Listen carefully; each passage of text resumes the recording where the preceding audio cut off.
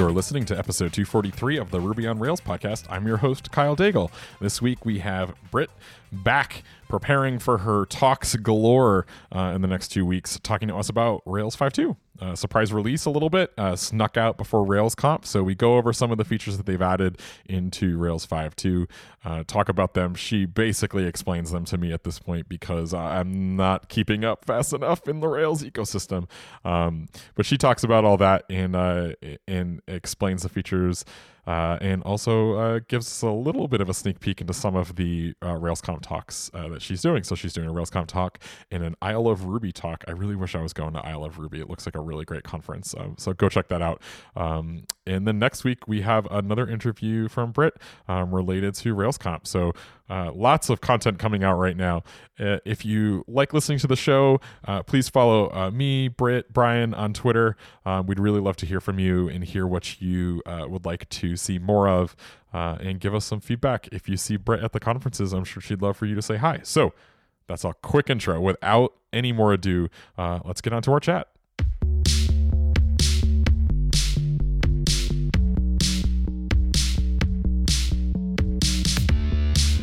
So, Britt, I heard that they released Rails 1.2. Is that? Oh. Is this, that was my bad joke. Is this where we're at? I hear there's new Rails. There is new Rails, and I'm actually quite shocked that they released it before RailsConf. I was at RailsConf 2 years ago where they did the whole dramatic, like, we're going to release it on the podium. Oh, really? Oh, yeah. It was like a huge to-do, a lot of screaming. I mean, as much fangirling as you can expect at RailsConf. So I was actually quite surprised to see DHH tweet out yesterday that Rails 5.2 was out ahead of the conference. So that's pretty exciting. It means that I had to hastily change my slides for both RailsConf and Isle of Ruby. But hey, I'll take as many Rails releases as available. Yeah, I wonder why they did it in advance. I don't know. I think they want people to maybe try it out before, because there's going to be a lot of workshops at RailsConf. So maybe they're just hoping they won't go through like the upgrade drama at the conference. Yeah, maybe. Yeah. Interesting. And it's a pretty exciting release too. But it does make me wonder like what DHH's keynote will be about. So it's about Rails 6. Probably. I mean, that's what Masters pointed to now. So they're starting to build against Rails 6 now. Oh my goodness! I know. Yeah, it's funny because they call out Basecamp and Shopify both running 5.2, which is really remarkable. I think after some amazing efforts from Eileen and others at GitHub, I think GitHub's on 4.2 now. That's amazing. We're on our way to 5, and unfortunately now it looks like 5.2. Maybe you'll just jump straight to 6. Who knows? You know what? Honestly, that's possible, but it's been a Herculean effort to do it. So I'm excited to dig in. I had the opportunity to a couple of weeks ago upgrade a 4 Rails app to I'm assuming it was 5.1. It might have been 5.2 RC or something like that. So I've poked at some of this stuff, but I'm going to be honest. You're my new resident Rails expert since I am I live the life of JSON and things that are non-Rails most of the time now. So I'm curious to hear like what's the big thing for you? Like why would you go upgrade, or why do you think people would go upgrade to this? What's the cool feature? Yeah, that's a great question. So we run 3 production Rails apps at the Pittsburgh Cultural Trust, and I've already upgraded one of them, probably our most simple one, to Rails 5.2, and that was really, it was nothing. Like it was incredibly easy. What was it running previously? Rails 5.1. Okay. I have to be on the bleeding edge of all things currently. Awesome. It used to be we were on Rails 2 and then we had to jump to 4. That was horrific. But now that we've gone from 4 to 5 to 5 to 5.1 to 5.2, it's not been so bad. Okay. The big thing for us is that the 2 biggest apps that we run are built with a CMS in mind. So it's very asset heavy. Okay. And so I'm extremely excited about the new active storage feature that is part of Rails 5.2. And I would really say like their headliner. And I've already went and I took one of the e-commerce apps and I upgraded it to Rails 5.2. Had to do some changes to the code base. There's a new change with has many that I needed to rearrange some of the code, but nothing too crazy. Test pretty much passed. And then I actually tried to get active storage working with it. But the app is so highly coupled to Paperclip that it's going to be painful. I can tell. It's going to be worth it, but it's going to be painful. And Thoughtbot, I suspect, or they've kind of confirmed that they will likely drop support for Paperclip because once you have a feature, baked into Rails, there really isn't a reason to keep up a gem library. So what I'm hoping, and something that maybe I should open issue up on Paperclip, is we basically need a migration plan from Paperclip to active storage. Yeah, I had a similar issue when I was upgrading the app. I think it was just because of Paperclip versions or something like that, but it had to do with the number of times in my life that I've had to really get gross about telling the tool where the images are or where the uploads are. Yes. Has been historically a giant pain in the butt. But I took a look at active storage before this call in order to sort of understand sort of how they've architected it, because I honestly think the last time I dug into something like this, I was using, I think, Fog, right? Fog. Oh, yes. Yep. Fog, Carrier Wave, or Paperclip seems to be the big ones. Yeah. So it seems really good. Like it seems like active storage is like the API looks really clear. It looks pretty clean. It's interesting to me what it takes to get something in core. Yeah. Like it's interesting to me that active cable happened before active storage did. Yeah, no, that's example. a good point. For me, and what I've always gotten the gist from Basecamp, it's just how easy it is for them to extract something out.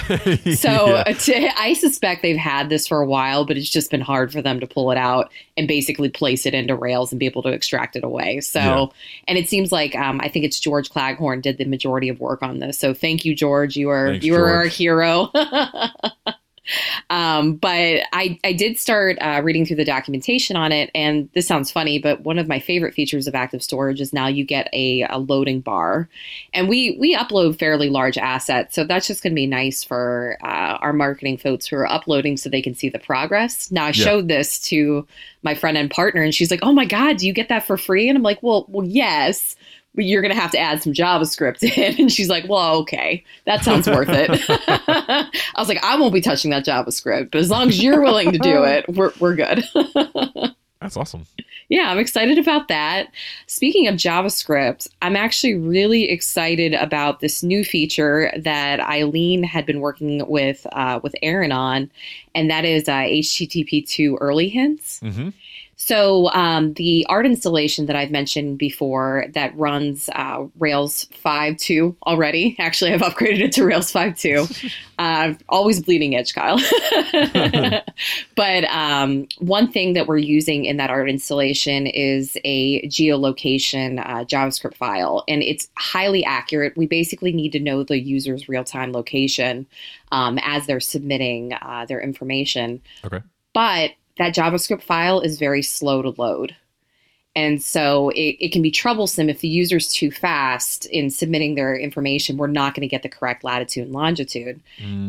Now, with early hints, you're going to have the ability to instruct the web server to send a required style sheet or JavaScript asset early. So this really is the perfect use case for a situation like this, where you have one JavaScript file that you need to push ahead of the others. Now, if you were to ask my boss, who is obsessed with performance, he would want all the style sheets and JavaScript files to be loaded early. But in this case, there is a particular file that we really want to have loaded quickly. And so we haven't gotten to implement this feature yet, but I am really excited about this. And there's just, you can probably agree, there's just been a lot of buzz about HTTP2. And I probably need to do a little more digging into what that means for just our entire app ecosystem. Yeah, there's been a lot of buzz, but I think that it hasn't really led to a lot. I feel like in the Rails community, especially in part because of the server technology, I think,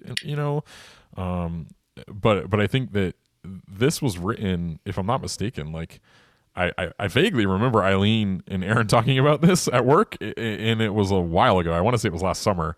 So it's been interesting that it's now kind of coming to fruition at this point. I think both in part of like Puma becoming a more Yes. popular server technology compared to the unicorn hell in which I live. But I'm very interested in this in HTTP2. I think it's going to bring a lot of changes. I just think that in general, we're going to be like the Rails community is going to be a little bit slow, maybe not slow to adopt them, but it's just like a matter of fact that it's going to take longer than I think in some other ecosystems.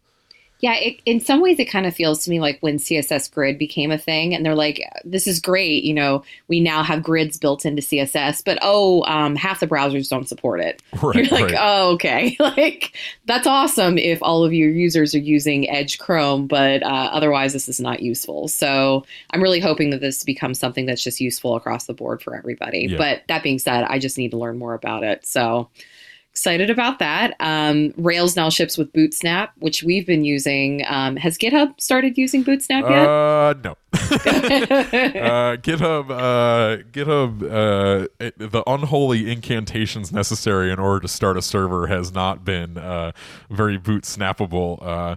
Mark Terashati, who works in the ecosystem group, I believe was the one who gave it a shot, and it didn't end great. But we've given it a go. I've personally used Bootsnap, and it is just a delight. It is. It really is. It's a delight for free. I mean, they say there's no such thing as free lunch, but really, Bootsnap is as close as it can get. Yeah, it's been so nice to be able to just like I did a first run on the 5.2 RC maybe a week or two ago. Like I was building a little tiny side app, and I just kind of wanted to like give it a go, and it was like remarkable to me how like much better the experience is of like getting on board with Rails. And I think the upgrade path has gotten a lot better too. Like the level of errors and information they give you, like it has been really amenable to like it's been a joy to do in a way that I don't think I've experienced in Rails in the past, because most of my experience has been like 2.3 to 3, 3 to 4, and like those were just the pits. Like it was the worst to do that stuff. And so now like to get this going, and then it's like, oh, just run this command, and you have this like super fast server that's gonna boot up real quick, and then we can run something that's gonna make your tests run real fast. And it's just like, it's so nice to have all that stuff out of the box instead of necessarily like dealing with figuring out, okay, we'll use Zeus and we'll use a guard file and we'll use all this like shenanigans. Like the critical path being so like well paved now, is I think been really great. And I'm curious to see how it makes Rails continue to like survive long term, because like it needs to bring in new people, otherwise it's not gonna continue to grow, or just honestly just like steady state. And it's funny to see the Rails ecosystem right now in comparison, in my opinion, to like the Node ecosystem, which is very much like I feel like someone walks in the room and they just like empty a box of Legos, and they're like, all the pieces you need are here, just like figure it out and you'll be fine, whereas like I feel like Rails is a little bit like Duplos where it's like we have something kind of put together, the pieces are big enough that you can identify them and like you can do your thing. And I think Bootsnap is one of those things where it's just like, look, yeah, it was painful, yeah, there were options, but here you go, it's like baked in now. Go build your cool thing and stop worrying about how to make Rails faster.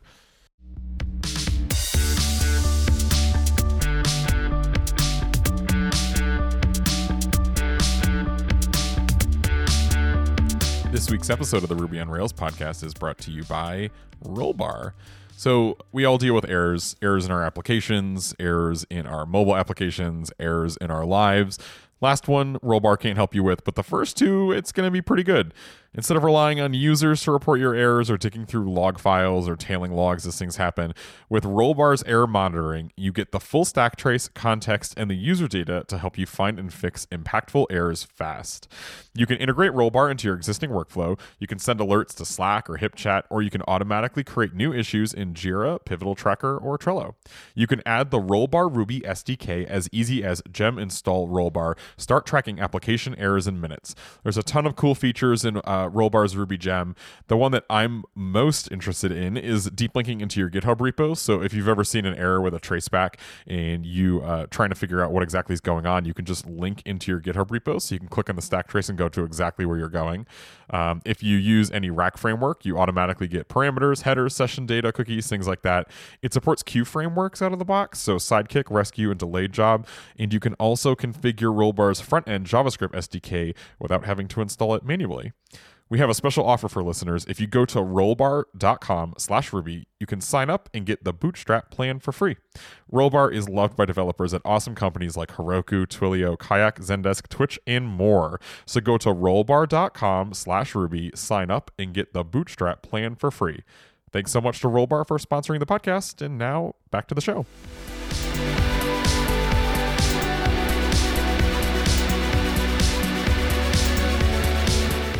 Yeah, that's always been the big sale for me with Rails, is that 80% of it, I don't have to think about it. And I really want to think about the nitty gritty, interesting problems versus having to think about how my application is going to boot faster or how to improve my test speeds and things like that.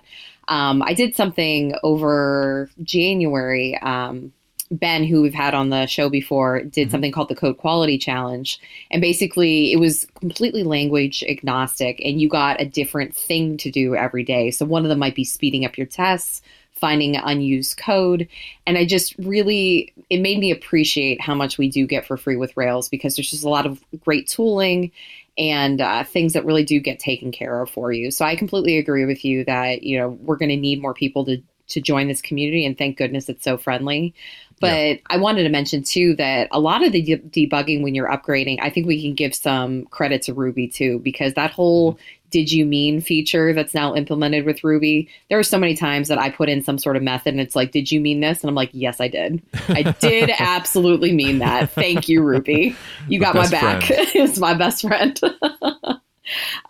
So another free thing that I'm really hoping that we'll get to take advantage of in our production apps is Jeremy extracted this really new Redis cache store that incorporates all the years of veteran hacks that Basecamp had put in order to do Redis cache store.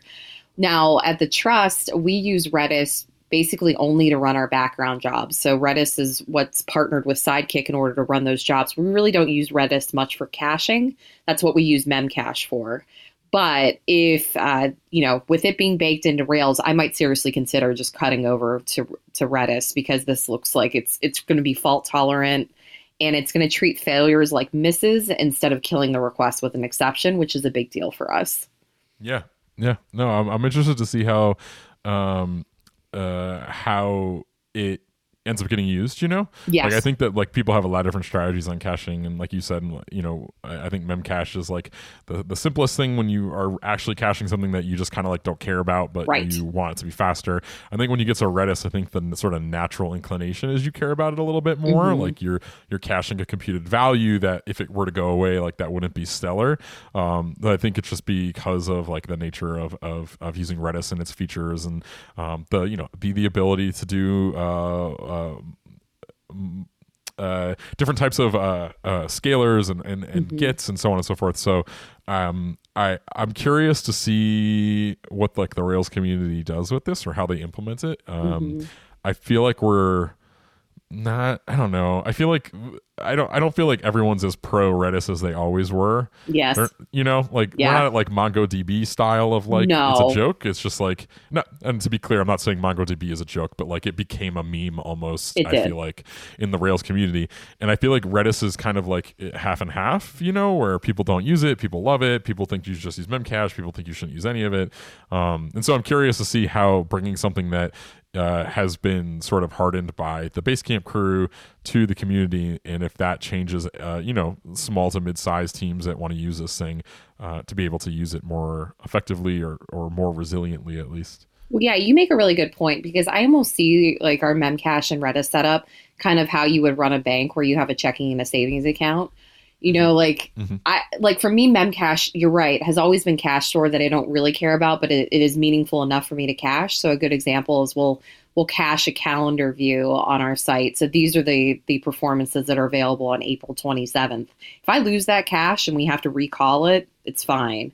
Now with Redis and Sidekick, that's where I'm sending an order confirmation email, which is important. Yep. And so for me, like we've always had to have a very good fallover instance set up for Redis because that is my important jobs. But that being said, with Rails 5.2, they claim that they've done a really good cache efficiency with key recycling and compression.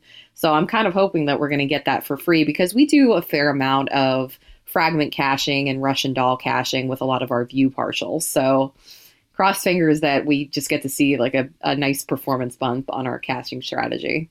Awesome. Yeah. I think the last feature really of note, other than the fact that they are upgrading Webpacker, so we do use Webpack internally, so excited about that. But we've talked about it before, is this whole encrypted credentials feature. And that one's going to be really hard for us to implement. And it doesn't sound like it should be, but we have a fair amount of encrypted files. Like we have a fair amount of, I guess, secret key files that we keep track of. And so having to go through and combine them all together using the correct encoding and then making sure that everything is still working promptly is going to be a little bit tricky for us. But it's something that I'm looking forward to. I'm really grateful that I didn't make the 5.1 change to encrypted secrets because otherwise I'd be redoing it all for 5.2 for credentials. So that's where my laziness really Don't worry, by really 6.0, saved me. By 6.0 they'll really have it figured out. Maybe it'll be zombie credentials by 6.0 or something. James Bond GoldenEye credentials for 6.0. Yeah, I've always wondered about these and how easy it would be to accidentally have production stuff locally. Yep. Like, that's always been my thing with this pattern, is like I definitely think it's like helpful to kind of get up and running, but at the same time I've always worried that like it seems like it makes it simpler to cross wires, versus like keeping production just in environment variables, which I know can be hellish, but I don't know. I guess maybe I've just made peace with my subpar lifestyle. So I guess that's a good question for you, though, because, I work on such a small team. I can readily get the production credentials whenever I want. And I will admit there are some times that I do need to debug with production credentials. How hard is it for, are production credentials readily available to people that work at GitHub, or is that pretty much strictly for the DevOps team? Yeah, no, I mean, we use a couple different tools in order to keep your production credentials or configuration set up in environment variables. Oh, cool. We use one is a homegrown tool and one's an off-the-shelf tool, and I'm not going to name them because I'm not entirely sure if I should. But it is quite limited. We're trying to keep it so that we I can get into maybe a console if I'm a particular type of engineer that needs to have that, or I just need it to do a support ticket or whatever, and we sort of track all that. So I mean, keeping keys out of people's hands is definitely a big thing. But the other thing I think is rotating keys is super important. Yes. So I think it's I don't know. I think right now to rotate a key, we would go and run one command on a server, and we would be able to rotate that across all of our fleet. And then depending on the application, it would either be live or we'd have to reload or whatever. But I'm not keen on doing a commit, getting the test run, pushing it up and deploying it or whatever to get the asset, to get the key in production potentially. But again, it's a whole different ball of wax. I think this is the perfect tool for, like you said, a small team in a high trust environment. This makes it way easier to get going. There's much less to do. Mm-hmm. I'm just always worried about any time there's production credentials or assets close to home, because it just makes it easier to make an oopsie where you truncate the production database, or you send emails to all your production customers, or anything like that, while you're running tests. So I don't think that's the feature's fault. The feature is built to do exactly what it's meant to do, but I do think it just you should make sure that you're being extra careful about what you're trying to accomplish, and you have protections in place to make sure, 1, the credentials aren't leaking, 2, they're easy to roll, and 3, you're not crossing wires on production. Oh, I completely agree with you. That first commit that I'll be doing, where I'm actually committing our secrets in a commit, that is just going to be a very strange very long view of Someone's that pull just request. gonna call you and Yes. say, "Hey, we noticed that you." Awesome. So download Rails 2 today. Go to RailsConf. Yes, I will be at both I Love Ruby this week, and I will be at RailsConf the following week. So please come up and say hi. We're always looking for cool guests and feedback for the show. So definitely upgrade your Rails to 5.2, and we'll see you then. Yeah, exactly. And then tell us your horror stories or your success stories. Definitely. All right. Best of luck, Britt. We'll Thanks. chat soon. Bye.